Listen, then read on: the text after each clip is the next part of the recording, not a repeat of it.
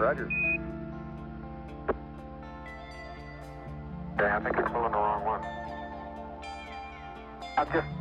Okay, I'm ready to pull it down now. There was still a little bit left in me. Okay, don't hold it quite so tight.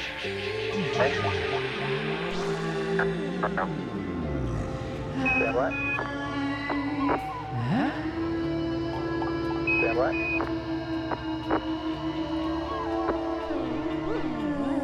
Okay, I think you're pulling the wrong one. Okay, I'm ready to pull it down now. There was still a little bit left in me. Hi, welcome to the podcast. This is how it's going to start.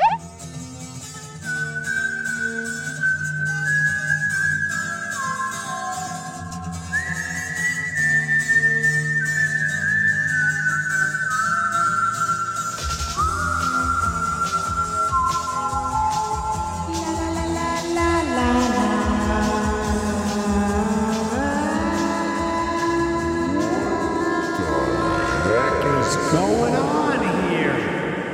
Is this the podcast? Is this the start? I think this is the start. Hey everybody, welcome to the start of the podcast. It's me, Old Gray Butter, also known as Jimmy Jason Jackson, also known as Bill the Plant Watson, Old Carnegie Hat, the fishmonger from old back east west down in the basement where the pickles are stored here on Live to Tape, also known as Live to Tap.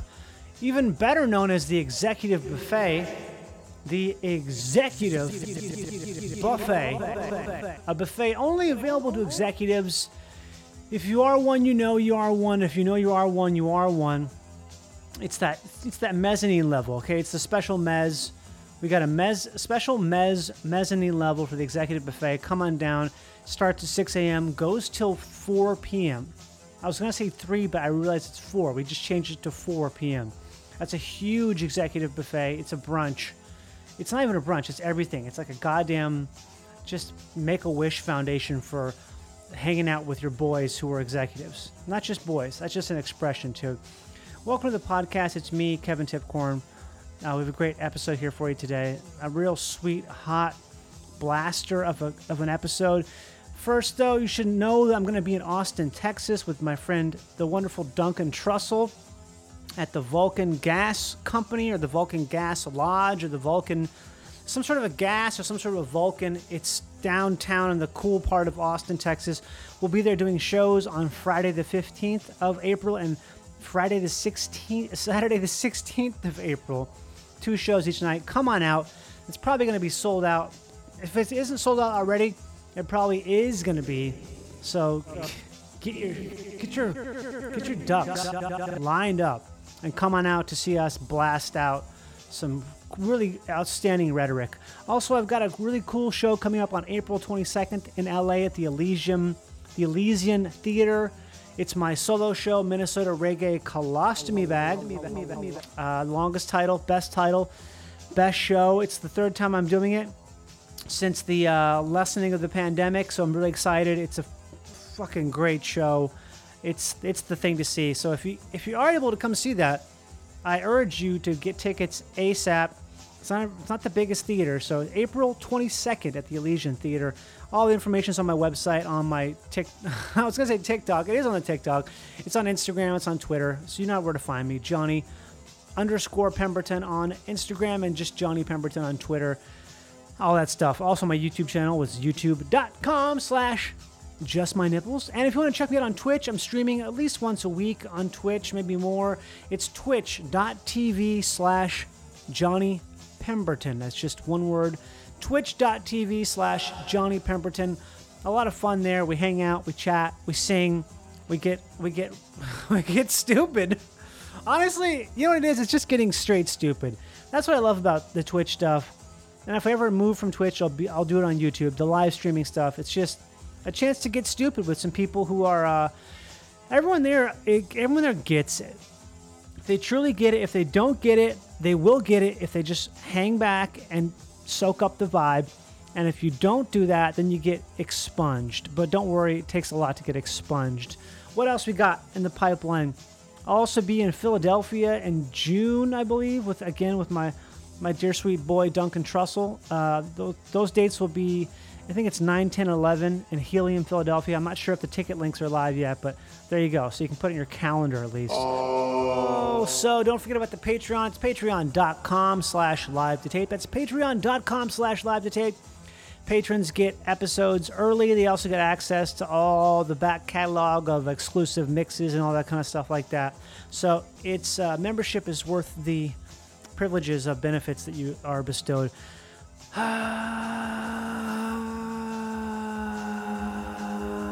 Also, the email, live-to-tape-podcast@gmail.com, live-to-tape-podcast@gmail.com.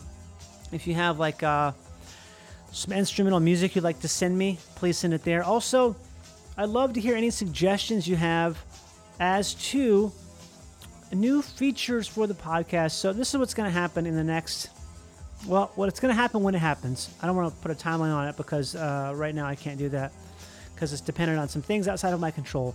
But basically, new artwork for the podcast. We're going to start filming the podcast, so it's going to be available on video on YouTube. And I want to start doing some segments on the podcast that are recurring. And a lot of that stuff will involve listeners as well. So if you want to submit ideas for that, and or if there's stuff we've done in the past on the podcast that you've liked, you've liked a lot, send me that and we'll do it again. Okay? How about? But we have a great guest on the podcast today. This is someone I wanted to talk to for a long time. His name is Sam Holmes. He is an accomplished sailor, blue water sailing. I believe that's what you call it when you're in the open ocean, Atlantic Ocean, Pacific Ocean, all the oceans. He has done a bunch of solo sailing adventures in a relatively small boat, and he's filmed these all for YouTube. He has these absolutely astoundingly wonderful, exciting / relaxing videos he posts on YouTube, which is Sam Holmes Sailing. It'll come up right away. And the cool thing about Sam that I learned is he also has the same affliction. I hate to say the word affliction. I guess I want to say disease, or he has the same condition I do, which is ulcerative colitis. And he's been able to do all this stuff with that condition. And when I found that out, I mean, I was already amazed by this guy who was able to do these solo sailing adventures and encounter so many problems, but he's always very, very, very positive and very cool about it. If you haven't watched these videos yet, you're definitely going to after the podcast, or even if you want to if you have time right now, just stop and watch a couple of these, and then you'll hear what he's saying will make so much more sense to you. But this guy, Sam Holmes, is he's my guest today. Amazingly talented man, and I had a chance to talk to him when he was sort of between trips on the phone, so the audio quality was a little bit compromised, but I think it sounds great because it's the classic phone sound.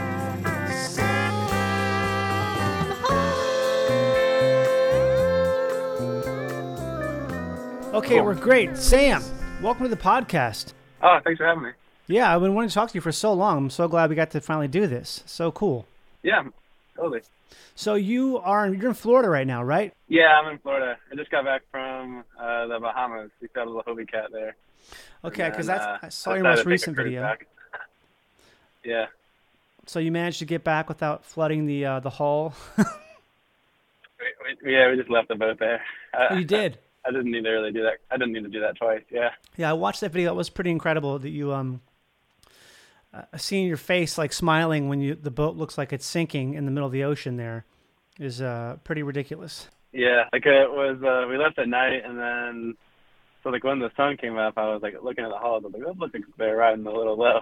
Yeah. And I kind of just decided we probably should just turn back. We were not quite halfway, but I think it would have been. I don't know. Like it seemed like it was we could have gotten back a little faster if we went back, but we were almost halfway. So then I told Zoe, and she was like, "What's the matter? Is your bra strap too tight?" So I, of course, had to carry on with that. Wow. That's saying that to you because you've done all these. Listeners who don't know, you're a sailor. Would you say you're a sailor? Yeah. You've done all these incredible, epic solo journeys across the Atlantic and the Pacific. and you post all of them to YouTube. You make these incredible videos documenting your journey, and that's how I found you initially. And so you've been doing this. How long have you been sailing on? I started doing like the YouTube videos. They started getting like popular when I sailed to Hawaii. Mm-hmm. I had like the YouTube channel for like ever since YouTube came out, but we were just kind of like messing around making videos for fun, and that's what I was doing too with my sailing videos. But then a lot of people thought the Hawaii one was pretty cool, and it got a lot of views. So, and then I monetized the channel too, so then I could make money doing it. So I think I'd just be making the videos. So that was like, I don't know, 3 years ago. Before. But when did you start sailing? I learned how to sail when I was like, maybe like 15, but then I was just like a summer camp thing, and then I never really did it after that. And then until later, and then I bought a sailboat. I don't know, maybe when I was like 25, and kind of retaught myself how to sail slightly bigger boats. So then maybe I had that one for like 3 years, and then I've had a Ranger. I sailed Hawaii for about a year, and then this one for 2 years. So I mean, that's a pretty big commitment though to buy a sailboat. Well, it's not too bad. Like, you just I use it most of the time on like most weekends. But most people don't even. They just kind of just leave their boat and only use them a couple times a year. Mm-hmm. But I thought it was like they're not that expensive to buy the boat, but it's kind of expensive to keep paying for the marina every month and cleaning and stuff like that. Having the bottom cleaned so it doesn't get barnacles on it. But as far as the impetus that started you to do these solo journeys, how did you get from like sort of buying a sailboat and liking to sail to thinking, okay, I can do this and I want to do this so bad that I'm willing to do something that is pretty objectively dangerous, right? Yeah, like you could fall off is like the most dangerous thing.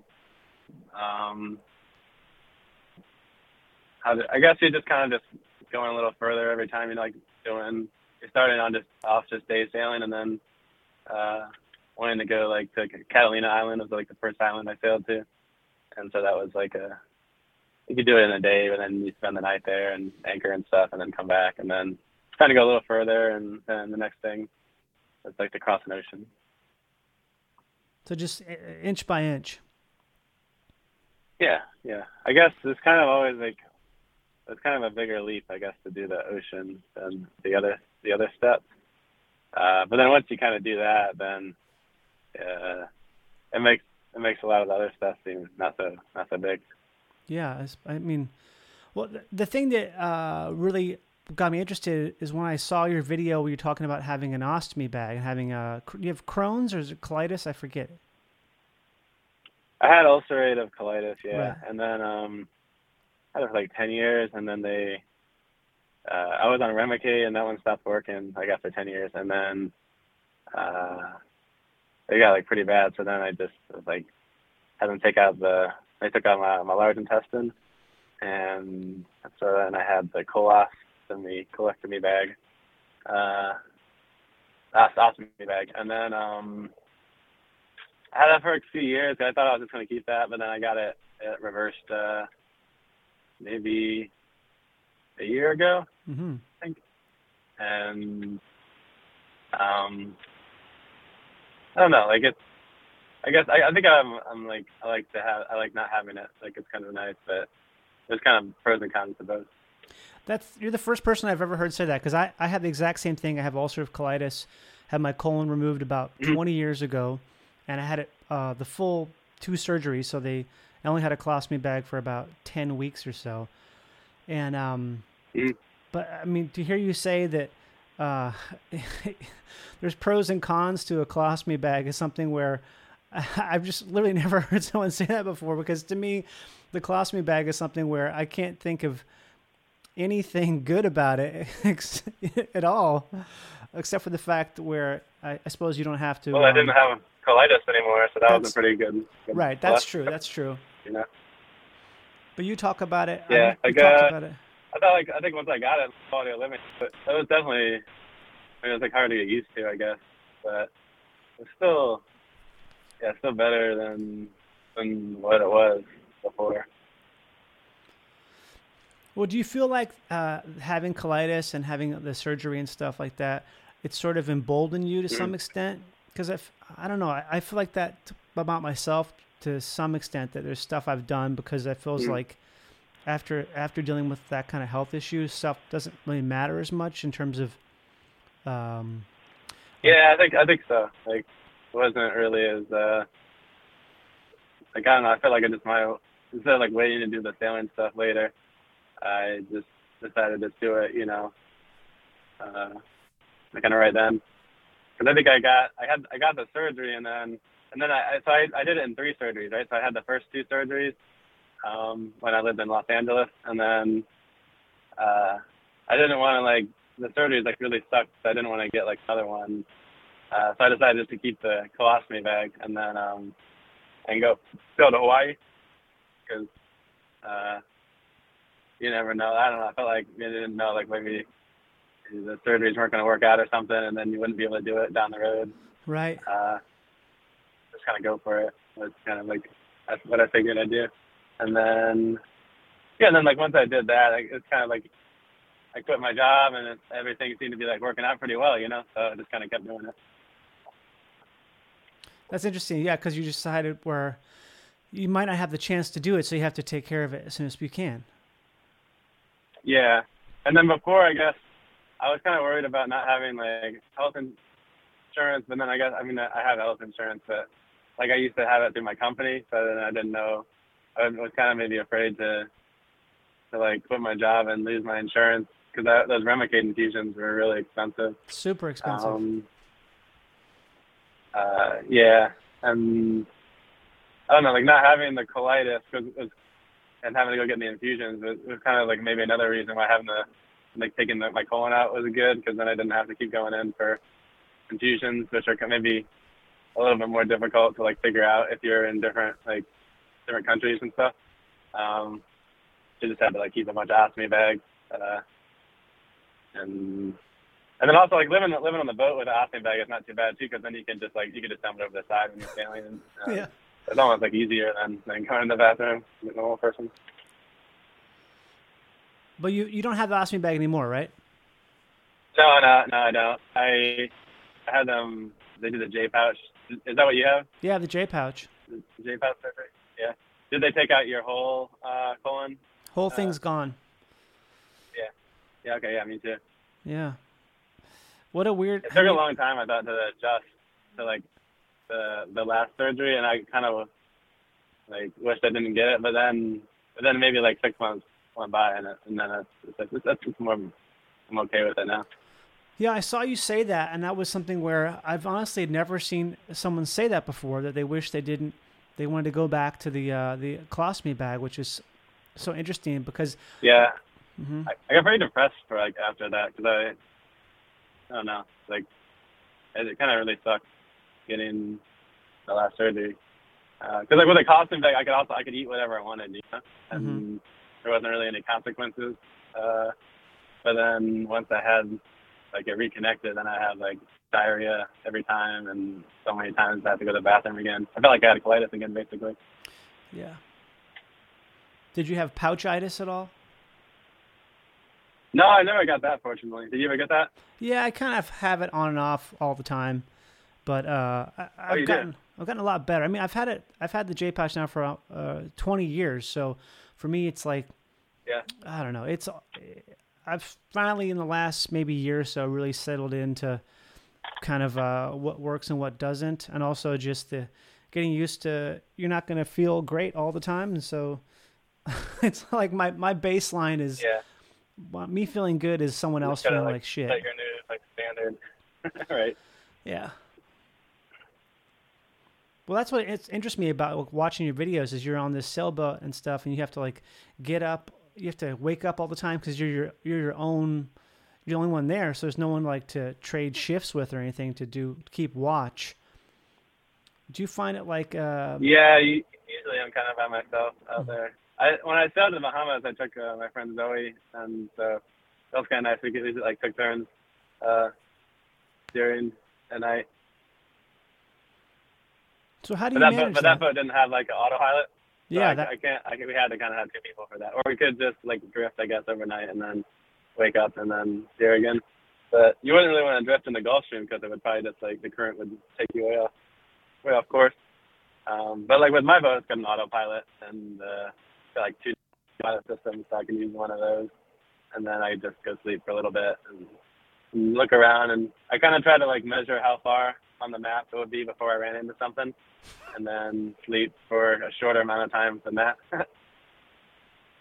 So you just set an alarm? Is that what you do? You just take like naps basically for a couple hours and set an alarm? Yeah. If it's something that definitely would cause trouble if I ran into something, then I'll like set an alarm to make sure I wake up beforehand. Otherwise, if it's like I'm like far offshore, there's nothing really to run into, so I can just sleep most of the night and maybe wake up a few times. Then I'll just kind of like let myself wake up on my own.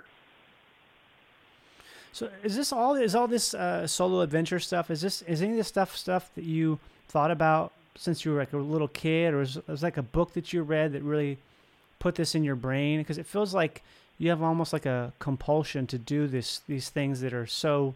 I mean, to almost anyone who watches these videos, it's so gnarly and so crazy what you're doing, but you do it with such. You're so relaxed and you're so calm in all these situations that seem they're really extreme. They're really extreme situations, and I just have to think that something got in your head at some age that really makes you so infinitely fascinated with being able to do this kind of adventuring. Oh, I don't know. Maybe like not really. I think it's just I mean kind of like into like hobbies that maybe are some people. I guess they are kind of dangerous. Like I was doing the paragliding before this, and this is kind of fun for me. The like sail, and then it's neat to like travel and then have like the sailboat's a good way to travel also, and then it's kind of like all the different aspects of it, because I kind of doing projects and building things, and then I get to do a lot of that with working on the boat, and then also it's kind of fun to go sail in like stronger conditions and waves and stuff. It's kind of like I don't know, it's a little scary, exciting, and then you get like a sense of accomplishment when I cross like a difficult passage, like crossing the North Sea, or then I'll sail in that little boat to Hawaii, or even just like crossing the Gulf Stream. I was like pretty proud to do that, like on that little boat that most people wouldn't have tried doing. Yeah, it's incredible. So I like that part too. Yeah, and then also and then there's like also when you get there, it's really cool to like not fly there on a plane. You got there like on a boat, and then you can just like sail out to one part of an area and then like explore that and go ashore, and then you can stay as long as you want or leave, and depending on the season. And it's a cool way to travel too. Because you have like ultimate freedom, really. Yeah, I think at least on like a low budget, right? Because you can do like a type of traveling you couldn't do unless you had like you're going to spend a lot more money. Right. I love seeing when you arrive at these places. It's so cool because I did a little bit of sailing years ago with my friends. My friend his dad had a catamaran. It was moored in Titusville, Florida. We sailed to the Bahamas. This is like over 20 years ago, and it was something where awesome. It was the most exceptionally fun, interesting experience of my life. When we crossed the Gulf Stream on the way to the Bahamas, we had some of the worst. I mean, I thought we were going to die for sure. We were hitting these waves. Bad weather? Yeah, it was so bad. Also, the wave period was so close together that the boat was slamming for probably like 3 hours straight. That sounds awful, yeah. And I was how big of a boat was it? It was like a 26-foot catamaran. So it slept it was 6 of us on the boat, 3 older guys, like my friend's dad's age, and it was me, my friend Fred, and my friend Mark. And Okay. yeah, and it was once we made it, we sailed for almost 2 weeks in the Bahamas, and it was incredible. Oh, cool. It was one of those things where it was so, like, I have so much respect for, like, when I see your videos and stuff, because when we were doing that crossing, I was vomiting everywhere and shitting my pants because I was like, everything was coming out of both ends. They had to hold on to me so I didn't fall off the back of the boat when I was vomiting. Yeah, seasickness is the worst, isn't it? Yeah. How do you deal with that? I don't really get seasick anymore. I've been a few times.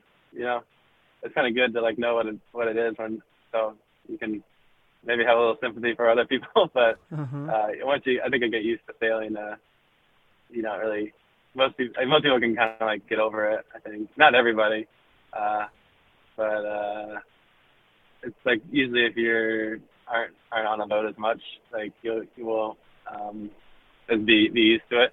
Maybe I would get like seasick if I did like a long period without sailing. But I mean, now I feel like I've been in so many like really seasick inducing, like seas and stuff, that I like it doesn't really affect me too much. I mean, I suppose if I like stick my head down in the bilge or something, like was like working upside down, maybe I would. I just kind of try to not like put myself in the positions that would make me more seasick. And so maybe I just get a little bit queasy at but like not that like full on seasick anymore.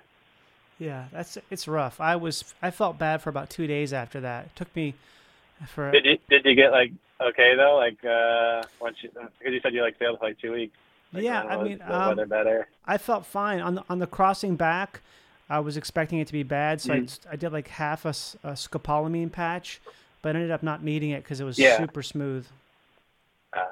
Yeah, sometimes it's just like really, you could go on different days and it's like a completely different experience. It'd just be like really flat and there's, maybe just the perfect amount of wind and it's really great. And then if you have maybe the wind going against the current, or it's like a little too strong or like leftover, swell from a few days ago, it's like, it can be really horrible. Like I was really careful about the weather. Like that was the main thing I did. Like, to make sure that we were going to make it to across the Gulf Stream on that passage on the Hobie Cat. Was the main thing was like find that perfect forecast because I knew we didn't want to be in like any kind of waves at all. So I actually waited a whole month like for the weather window that I thought was actually going to be good. And then even then I got out there and I think there was some maybe leftover swell from a few days ago, and so it wasn't like the conditions weren't matching the forecast, so we turned around, and then I said, well, I guess let's keep trying, because we trailered the boat all the way to Miami, so then we tried 2 more times, and then finally, like, we had, it was, like, calm enough to where I thought it was, like, safe, because I suppose you could do it in, like, rough weather, but you'd have, like, different kind of preparation, and I was just trying to, like, find, the time of year was pretty good, because we had, like, consistent wind, but we wasn't very common to have like squalls as much. So I've been in some of the bad squalls. So like this was like a pretty good time of the year to do it, I think. And then just like having the wind in the right direction was kind of hard to find that day. But then when we found it, we just kind of like got across there as quick as we could. And then a few days later, it was like crazy. Like the waves went up to like I don't know, they're like I think 8 feet a couple days after, so then we had to kind of wait inshore for that to pass. And then when we went back, we left the Hobie Cat there, and we took a cruise ship. And of course, I don't really have to worry too much about the weather because it's huge. But I was like looking at the seas, and I was so glad like we weren't out trying to sail back, and I wouldn't have gone if it was that bad. But like the waves were huge on the way back. The whole ship was like rocking. Jeez, because that's a small open. There's no what do you call it? No cabin. There's no what do you call that type of boat? No. It's like a beach catamaran, I guess. I'm not sure. Like it's basically just like a little trampoline, maybe. I don't know how big. 6 or 7 feet by 7 like square, and then we put a tarp on it because it's like a kind of meshy, like a fine mesh material, you sit on. So then the waves would just kind of go right through it. So we put a little like a foam mat on there to kind of keep us a little drier. But then by the end of it, the conditions started to pick up a little bit, and the waves were just kind of like rolling over the rolling over the boat, and Man. so like everything would start floating for a second, and then so we had like 2 bins, waterproof bins I found at Home Depot, and then I tied them down. But like they were tied down, but they still kind of like slide around. So like the wave would wash over the boat, and all the stuff would like kind of float up, and I would just like let go of the tiller and like put my hand on it. Sure would like I don't know, it float away if it wasn't tied on good enough or something. Sounds terrible. But like that was when I was like we basically had land within sight, and even if it like flipped over, we would have just like drifted there. So I kind of like planned it that way. So we would like be going downwind at the end, and if something bad happened, we would just kind of like drift into shore. So it ended up working out pretty good, but it was a little bit at the end. It was a little bit like kind of scary, just trying to keep the boat under control because we were going really. The wind was picking up a little more, and the waves were getting kind of bigger, and we were like, I'm worried about flipping it over. Have you sailed one of these like Hobie Cat things? I haven't, no, but I mean, I know a little bit about them, but they're blast. But you can like flip them over, and then I've done it a bunch with. I had a 14-foot one, but then what they do is like the hull can like dig into the water, and it doesn't like flip over sideways. It goes like end over end, and they'll kind of like launch you and all your stuff everywhere. So that was really what I was trying to avoid. Stuffing the bow, is that what they call it? Pitch pulling. Yeah, maybe okay. I don't know. Yeah, like that's when the boat goes end over end. But hey, it happens because the bow kind of dives into a wave. And then plus, I don't know if it helped or hurt us. Probably didn't help. The hulls were kind of like had again a lot of water in it, which is just kind of normal for those boats. You just kind of have to drain them every few days. And we probably should have drained the hulls in between our second and third attempts. But then I think just like sailing for the 13 hours it took, or 12 hours or something like that. But it's just like enough time where the hull was like pushed down in the water that it got a lot of water in it, so that was making it ride a little low. That boat's not really designed for what you were doing with it, was it? It's like taking a bicycle on the freeway or something, right? Yeah, maybe. Like, I mean, yeah, definitely not designed for it. They have like little catamarans, like I think a Warm, or the Hobie Getaway. That's got like a little bit more room, and there's like a little storage in the hulls. Or it would have been better to get like a slightly bigger one. I don't know why. I mean, the Hobies are just so easy to find, and I wasn't really thinking I was actually going to sail to the Bahamas when I bought it. I just kind of wanted to like mess around for a little bit in Florida with it, but then I don't know. Like we took it to the Keys and it was pretty fun. So I just wanted to like see if then I kind of got the idea in my head. I'm like, oh man, what if I could sail this, in the Bahamas? That would be a cool thing to do. And I really wanted to explore like the islands over there more, but the problem was we got there and then our rudder was broken. So I was gonna fix it, but while we were waiting to like get it fixed and waiting for some better wind, like we just got eaten alive by the bugs, and I was like so miserable, and I just kind of had to give up a little early on that. But it would have been cool to sail like to the Abacos Islands. Oh yeah, that's where I went, Abacos. That was beautiful. My God, I want to go back so bad. Well, maybe I'll take the big boat. Yeah.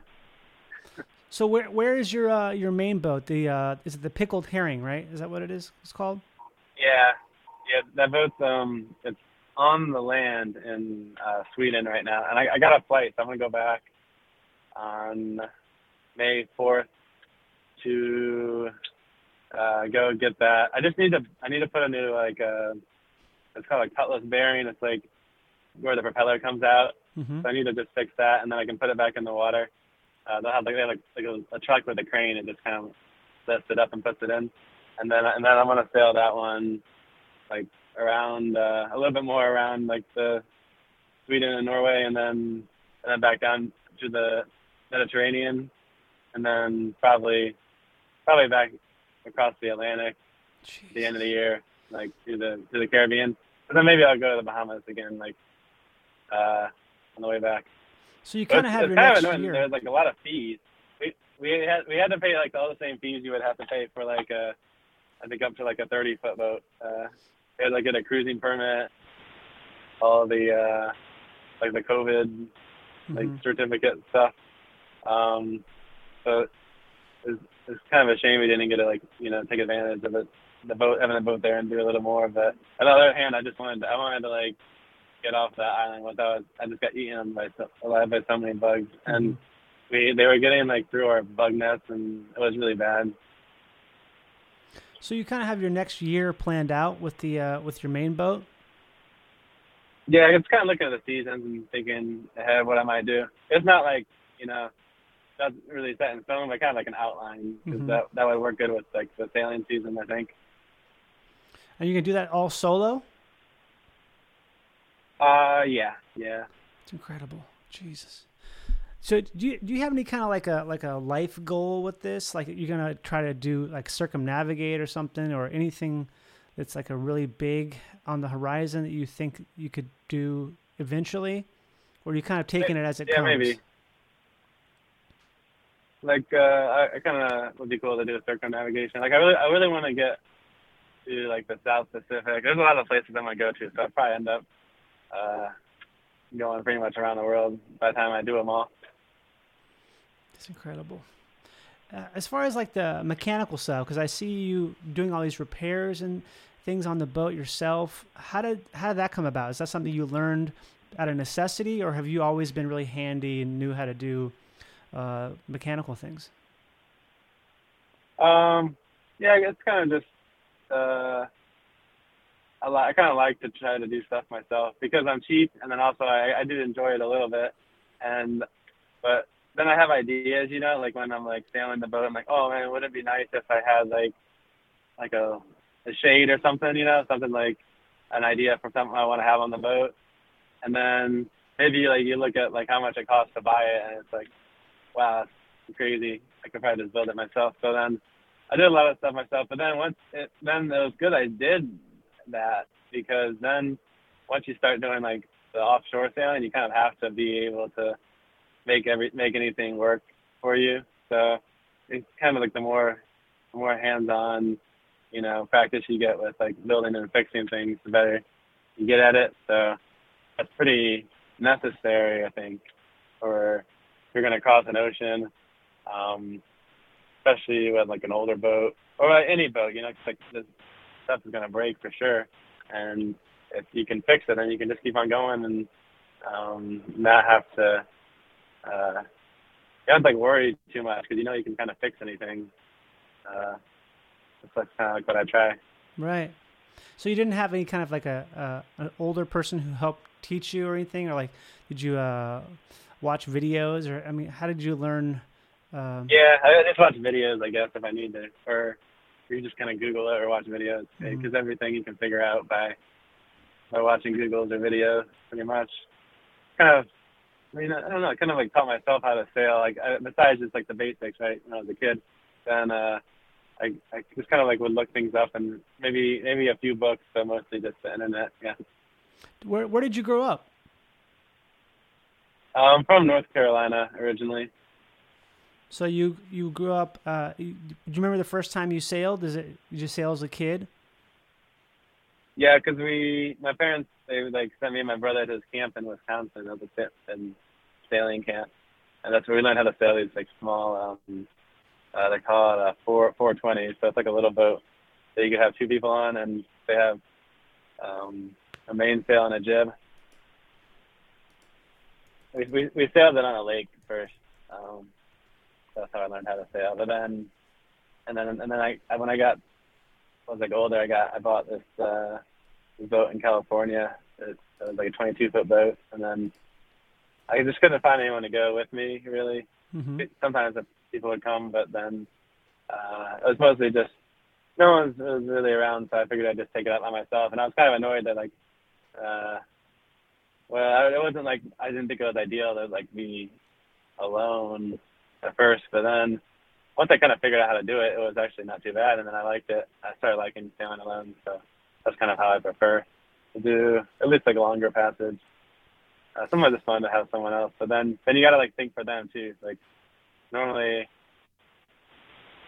it makes decisions harder if you have a second person. You have to consider board. somebody If it's else. just you don't have to like you don't have to consider anyone else, like how they're doing, or like trying to explain why why we have to be into the wind for all night long, or like it's just a little bit simpler.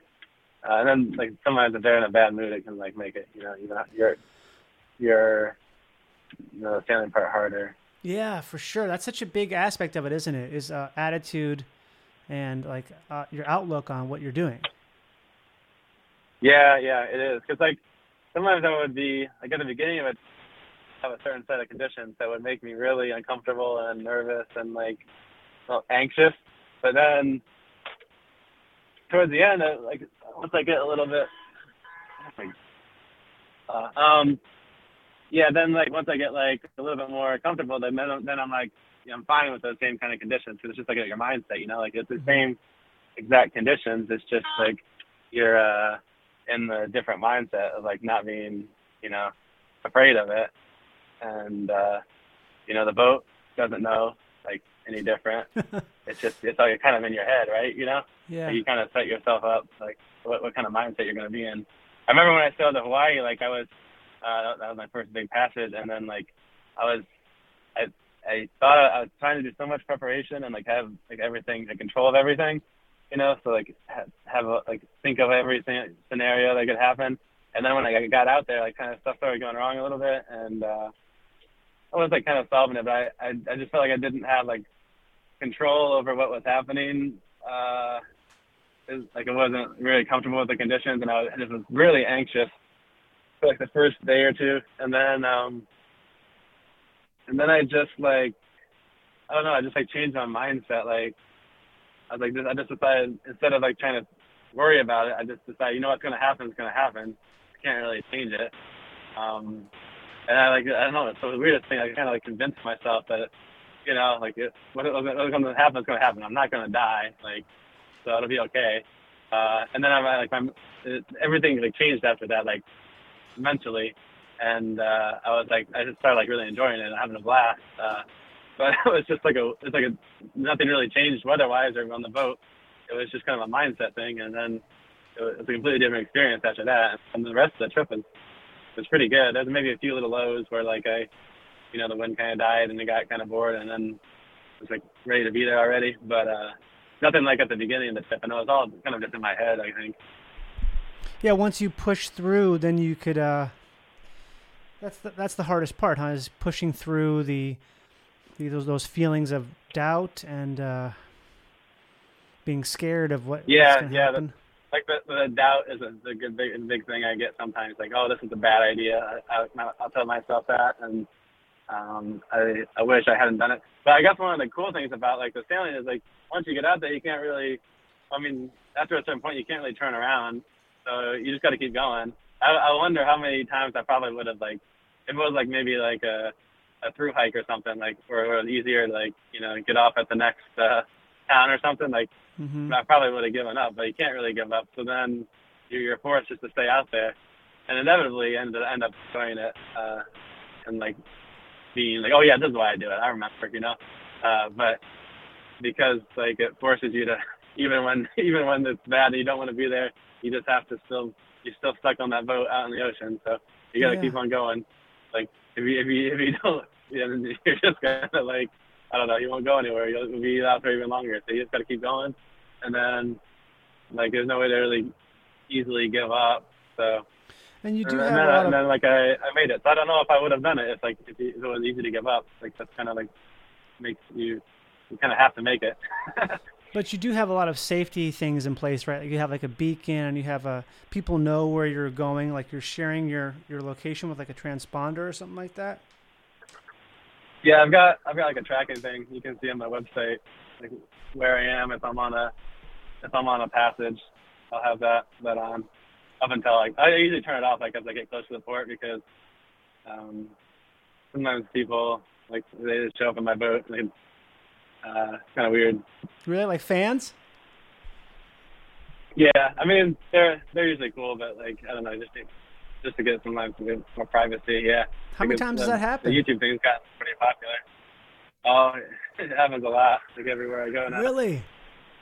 That's cool, man. Yeah, Is it other sailors? Is that who it yeah, is? yeah. It's usually people who sail themselves or are trying to get into it. Wow. Yeah, so you got maintain that anonymity. A little bit, yeah. It's like if it gets too much, it can be it was annoying. Like it was, I think had my boat somewhere, and I hadn't posted a video about where I was, and then there's just people just kept coming, and I wanted to like, I had to take like a nap in the middle of the day, you know, and then they kept waking me up from my nap, so I had to move my boat. But sailing culture, everyone's very friendly and helpful, right? Because that's just sort of the nature of it. Yeah, yeah, people are super helpful. Like, I suppose I definitely learned a lot just like from people around the docks that have more experience and asking other people questions about their boats and how they do things. As I see someone who has something on their boat, and I'm like, oh, how does that work? You know, like, do you like it? Is it good, or would you do that the same way? Like, and that's how I learned maybe. Should I say that one more time, please? Oh, I said I learned a lot from other sailors. You know, like when I see someone who has their boat set up differently, I'll ask them about it, and then try to like learn from other people about different things about sailing. Yeah. Wow. So when you are you gearing up for a trip coming up really soon here? Yeah, I'm gonna sail. I kind of need to like get the boat in the water next, So I need to like. There's like a couple of things I need to fix on it. It's like where the propeller goes out of the bottom. I need to replace the cutlass bearing. This and is the it's pickle like herring, the water right? tanks are leaking. Yeah, I've got like a list of stuff and maybe replace some ropes. So once I can like just get that fixed up, I hope it doesn't take too long. So you're gonna do it I spend a lot yourself. of time working on it. You're gonna do it yourself Oh, in yeah. Scandinavia, or is it Sweden or Norway? Did you say? I've got a friend out there. He's really cool, and he's kind of like helping me a lot. And he's got a boat too, so like we're kind of working on each other's boats together. I think. Nice. I just want to ask you some more about the health stuff because it's so interesting to me how you deal with that. Do you feel like because there's a lot of talk about bowel diseases. There's a lot of stress is a big thing with bowel disease as far as what I've learned, and that a lot of times if you're stressed, that can have an effect on your bowels and vice versa. It can be like almost like a feedback loop. Yeah, I think that was like one of the triggers for me when I had colitis. Was like I get really stressed. I would have like worse flare-ups and stuff. That was definitely a big factor.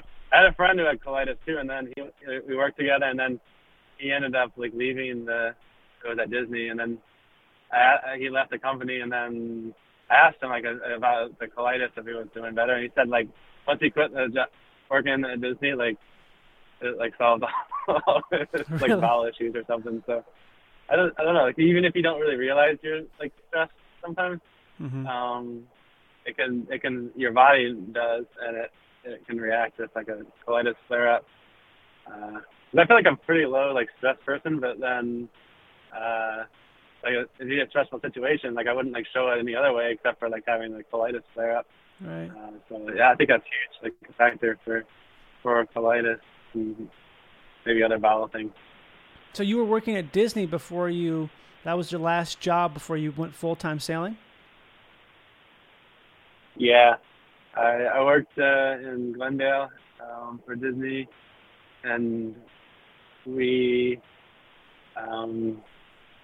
was doing like projection mapping. So when you ever have to project like multiple projectors in the theme parks, and they like have to blend together to make a single image, I was kind of mapping them out and doing some laser scanning and digital work for them. That's a very specific job, isn't it? Yeah, I kind of like stumbled into it. It's kind of interesting. Like I got to work on a lot of the different a lot of the rides. Probably Wow.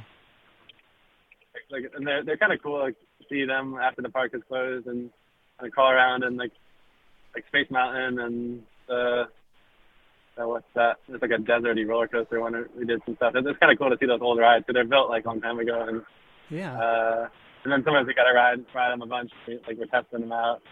So I kind of like that. But then I got a little tired of it, so I decided it was time to like leave the job and sail to Hawaii. You made the right decision. Yeah, I'd say I did. And then I was going to do like a contract job, but then it didn't work out. They were going to send me to the Disneyland in France.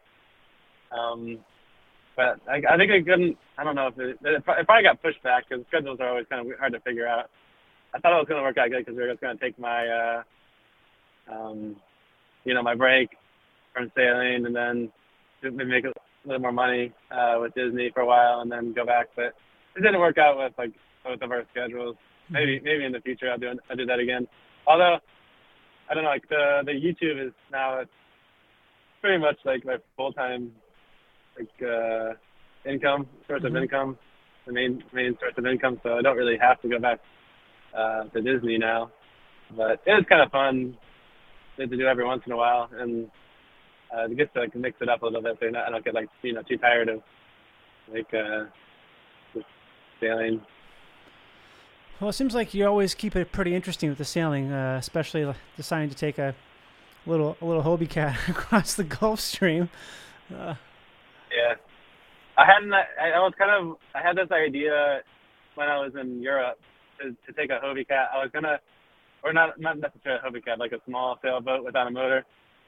It's like get some oars and a little sailboat, and then I actually flew to Croatia, and then I was thinking, oh, it'll be easy. I just like go on their version of Craigslist, and then find a little boat, and then maybe sail it like to the islands. And I was gonna try to sail down, maybe make my way down to Greece. I thought like in my head it seemed like a really good idea, but then I went over there, and then I was having trouble finding a good boat to do that in over there. So then when I got back to Florida, that probably was like why I had the idea to, I couldn't do it there. Maybe I can do it. Maybe I can do it here. Mm-hmm. Wow. I still think that'd be fun. Maybe I'll do that when I go back there, because I don't know about sailing a big boat in the Med. Like maybe I'll sail it a little ways and then see if I can.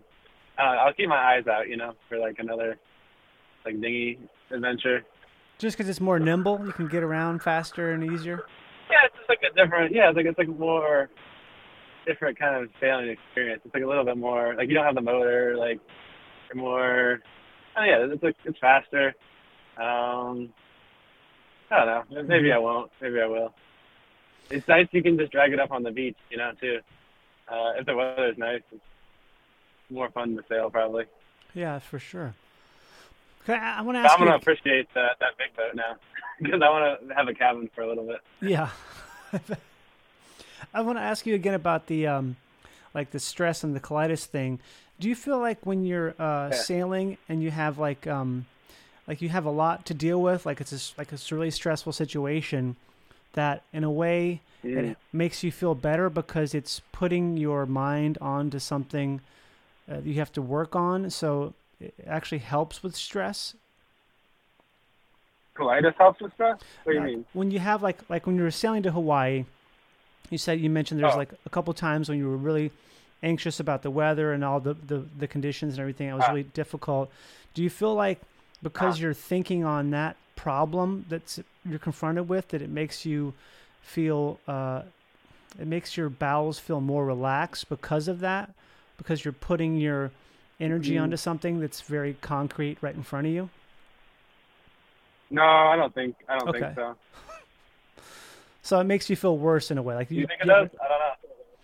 I don't know. Sometimes I think maybe stuff like that does help. Like if you have like something you're really intently focused on. For me, sometimes it makes me forget about what's going on with my bowels, and I sort of tend to feel better. But I don't know. I think it's kind of conditional and it changes. I just wonder with something where you're by yourself and you have this thing that's it's a very clear and present danger, if it has a negative effect or a positive effect on how you feel physically. I don't think that's for me. But I guess by that time I already got my colon removed. Right. But I remembered I had problems once, like the paragliding with it would be like before I would launch. I had to like run back into the bushes, and go to the bathroom. So like when I was on top of the mountain getting ready to like jump off. And then but then I guess when I was flying, I never really had like an issue up there, even though I had some few scary things happen. But like I guess because my body knew like, oh, it's not really an option right now. Yeah, you got to hold it in. You got to do, yeah. So it wasn't like I had, too much of a problem with that. But like definitely like before I would fly, and I think even earlier when I had that first sailboat, because every time I would take it out, something would break, or I'd like feel like it was always a disaster because it was like the learning experience, Mm-hmm. or I like run into another boat or a dock or something. Luckily it was a small boat; I couldn't do much damage. But like every time I would like go out and sail in that boat, I'd have to like go run to the marina, like in the bathroom before I would leave because I would be kind of anxious before I go. But then once I would get out there, it wasn't usually a problem. I mean, sometimes I guess I would just like have somebody that would have like a bucket toilet in the cockpit, so I could go to the bathroom like easily while I was still sailing. And back when I had the colitis was bad. Do you still ever use a bucket toilet now? I don't really like. Yeah, I still use a bucket toilet with like a little bit of like dirt or something in there just to kind of cover it up. It works. Right. It works okay. Yeah. As long as it like having to like secure it in the boat, it's kind of a challenge. But I think I've got a system that works. So it works okay. It's not ideal, but I tried the different types of boat heads, and I'm not like really found a perfect solution for it. So the bucket wins. Yeah, but it's just for simplicity, Mm-hmm. Like, I might change it. I don't know. Like a pump toilet would be okay. The problem is when I bought my last boat, like it had one of those like holding tanks, and but you had the option to either go into the holding tank or straight overboard, but there wasn't an option to like pump the holding tank overboard. You had to like put a macerator pump or something in there, and the toilet needed to be like have the seals rebuilt anyway. So I was looking at the price of like the rebuild kit, and it was basically the same price as a new toilet. So, and then I don't want to take apart the toilet, and work on it because I could just buy a new one. So I just like, well, I'll just throw this one away, and then if the bucket does, I'll try the bucket in the meantime to test that out. And then, I mean, I knew the bucket worked okay. I had it before, and then I'll test that out. And then if then the worst case, I just go back to a kind of traditional marine head because I was gonna have to buy a new toilet anyway. Mm-hmm. But I never like really wanted to go back to it. I mean, sometimes maybe with like having other people, they do a little bit. I don't know. That hasn't been a problem either. People are pretty down to accept the bucket at times. Yeah, once you get out there, it feels like, well, this is we're just in the middle of the water here. Doesn't really matter. It starts to. That's what's cool about it. It seems like it's like a different world out there where you don't have to worry about any kind of social pressures. Yeah, you can just. I mean, everybody has to go to the bathroom, so you just kind of like don't have to. It's not like that weird once you just gotta get used to it, and yeah. Do you have a standby food you have with you sailing all the time that makes you? It's like your go-to thing to eat on the boat. Oh. I kind of go through phases, like I try for a while, like in Hawaii, I was doing like the dehydrated like mashed potato, like the powder mashed potatoes you get at the grocery, because those are pretty easy to, and like I feel like that's a pretty good food when I had colitis. And then I like fish. I've been catching a little bit more of the fish myself now on the boat. Salmon, though, if I buy fish, I like salmon and tuna. That seems to do okay. And then I like hummus. Wait, say that one more time. You broke up. Like hummus. Okay. Like like vegetables and hummus. Because I feel like I gotta get some fiber because he maybe seems to help a little bit. Have fiber now. I know they go. I feel like with the colitis and everything, they're always doing opposite diets. Like low fiber, low residue. And then and they tried so many different things. The diet didn't have that much of an effect. Like I tried all sorts of stuff, and everybody when they hear you probably have the same thing. Like when you tell them you have colitis or something, they say, "Oh, you should try this diet," But like for me, it never really, like chicken was bad for me, I guess, and like fried stuff. There were things that were worse, but there was no diet fixing the problems I had. Yeah, for me, it's all over the place, and there's some stuff that you think you can't eat, but I can, and there's some stuff that you're supposed to be good for you, and I have a problem with it. It changes a lot, but also I think it's all so much about moderation. As long as you don't eat a ton of this thing, then you're okay. It feels like.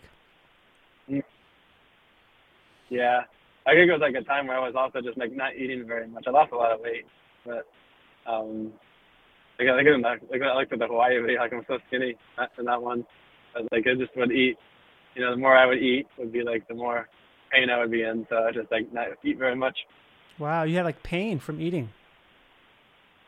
No, like 'cause I have to go to the bathroom. More, oh right, yeah, It goes in, it's got to go out. But yeah, whatever goes in is going to come out. So I just didn't want to eat too much. Cool.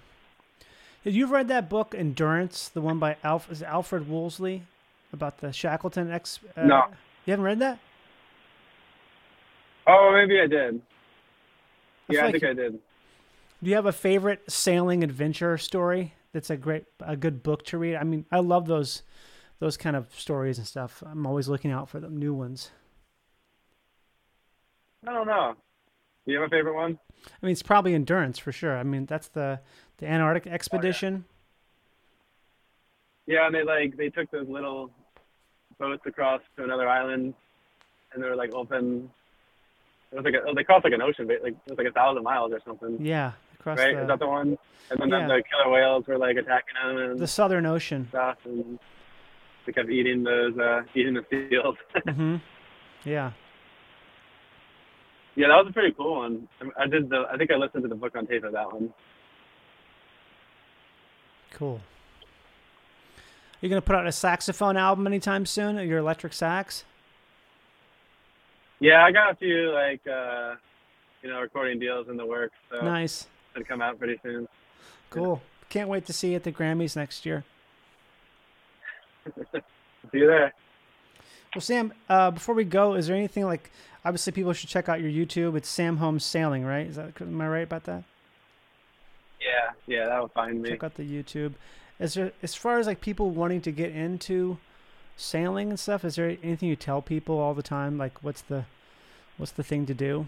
Oh, yeah. I remembered in Hawaii, they had such a cool dinghy club, and they came and met me when I got there, and I really liked the idea that I never joined a sailing club or anything, but it seemed like it would be a good way to start, because you could.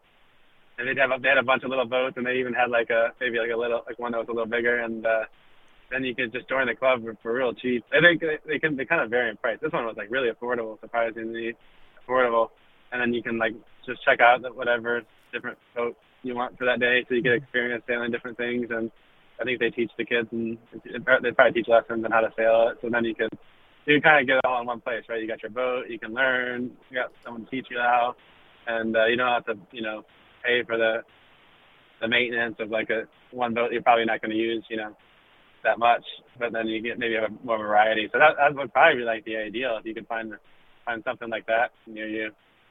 So just start small. A dinghy sailing club. Yeah, the dinghies are good to start on too, because they get instant feedback. The bigger the boat, some of the racing boats maybe are pretty responsive, but my boat, you're gonna make a change, and it's not gonna be as a direct. There's a time difference between the change you make and the effect that happens. But with a small sailboat, the effects are pretty immediate. So I think you can learn faster on one of those, and they're more fun to sail anyway. Yeah. Starting small is a really good idea. Is there a time, I forgot to ask you this earlier, but is there do you have a specific instance when you were sailing where you thought this might be the time that you, this is it, man. I'm going to have to hit my transponder and hopefully get picked up in the ocean here, get saved. No, I don't think so. There's never a time when you thought like, oh man. No, fortunately not yet. That's great. Okay, so does that mean you think it'll happen at some point, or is it sort of like as long as you sail smart and use the weather, you'll be okay? Yeah, I don't think I'm gonna have to ever get rescued. Hopefully, I guess there could be something that just could be out of your control. I suppose, like, like maybe you get knocked down, or like. I guess. Oh, actually, when I was in the Florida, like near Port Jefferson, I got it on video even, because I don't know, there really wasn't much I could do. We got hit by this really, really bad squall, and the jib was out, and it looked like I was looking at the map, and I think there was 50 knots of wind. Jesus. I think it was in the high 50s, which is like the most wind I'd ever, been out and on the water. And then my entire jib was out. I couldn't get it in because it was like a furling jib and too much pressure on it. And it's like a squall that came by really quick. It was like perfect calm day, just a little bit of wind. I almost didn't put my anchor away. I think the anchor was just laying on the front of the deck. And then the last minute, I said, I should probably secure that up. And I was glad I did, because then, we hit that squall came by so quick, and then we're trying to roll the jib up, came all the way out. I looked at the map, and it looked like a noodle. It was like bending so much, it was pumping back and forth. I was like, oh man, that thing's gonna break. I thought the mast was gonna break.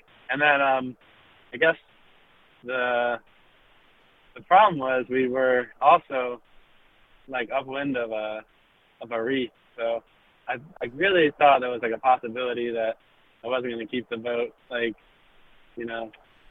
going like away from the reef, and we might like get washed up on that like during that squall. So then there was the waves that got kind of started to pick up. So maybe that was the most time I thought we might need to get a rescue or something. Which video is this? Fortunately, it was the first time. No, Zoe wasn't. It was the second time I sailed. So it was a couple of years ago, I think. I had just bought the Cape Dory pickled herring boat, and I was kind of like outfitting it, and we took it down to the Keys. It was the second time I went to the Keys, because then I worked my way up to North Carolina after that, and then Maine. So it was like one of those videos when we were down in the Keys. It's probably got to get a thumbnail. It's like I'm in a storm or something. Oh yeah, I think I watched that one. I definitely watched that one for sure. Yeah, cool. And then I was like, so I was just kind of felt a little bit helpless for a little bit there. So I just took the camera out and decided to film it, because it wasn't really doing much good.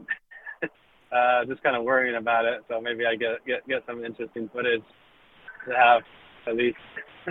Amazing. Well, thanks so much for talking to me, Sam. Really appreciate it.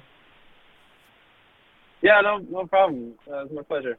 It's so interesting, and I look forward to following your trip this next year. It's everyone has to check it out. It's so interesting the way you make. I love your videos, because you make them in this way where they're so they're not pretentious at all, and they just feel very natural. It's like you're following. It's like you're on the boat with you, and I really love that. I think there's no one else. Oh yeah, I got a couple other people have said that too. That's cool. Thanks. Yeah, it's really great. There's just the production is so stripped down. It's just it's a great. I don't know. It feels like it's ahead of its time, because that's what people are doing now with everything. Is this thing where you can do all this stuff, but the simple stuff is what works the best. Yeah, it's really neat that so many people are enjoying them, because I'm just doing like what's kind of easy for me to make the videos. Like, I'm not trying to put much production value into them, but I guess some people seem to really enjoy them, so they're working out pretty good. Thanks, Sam. Yeah, no problem. Bye-bye. Bye-bye. Bye-bye.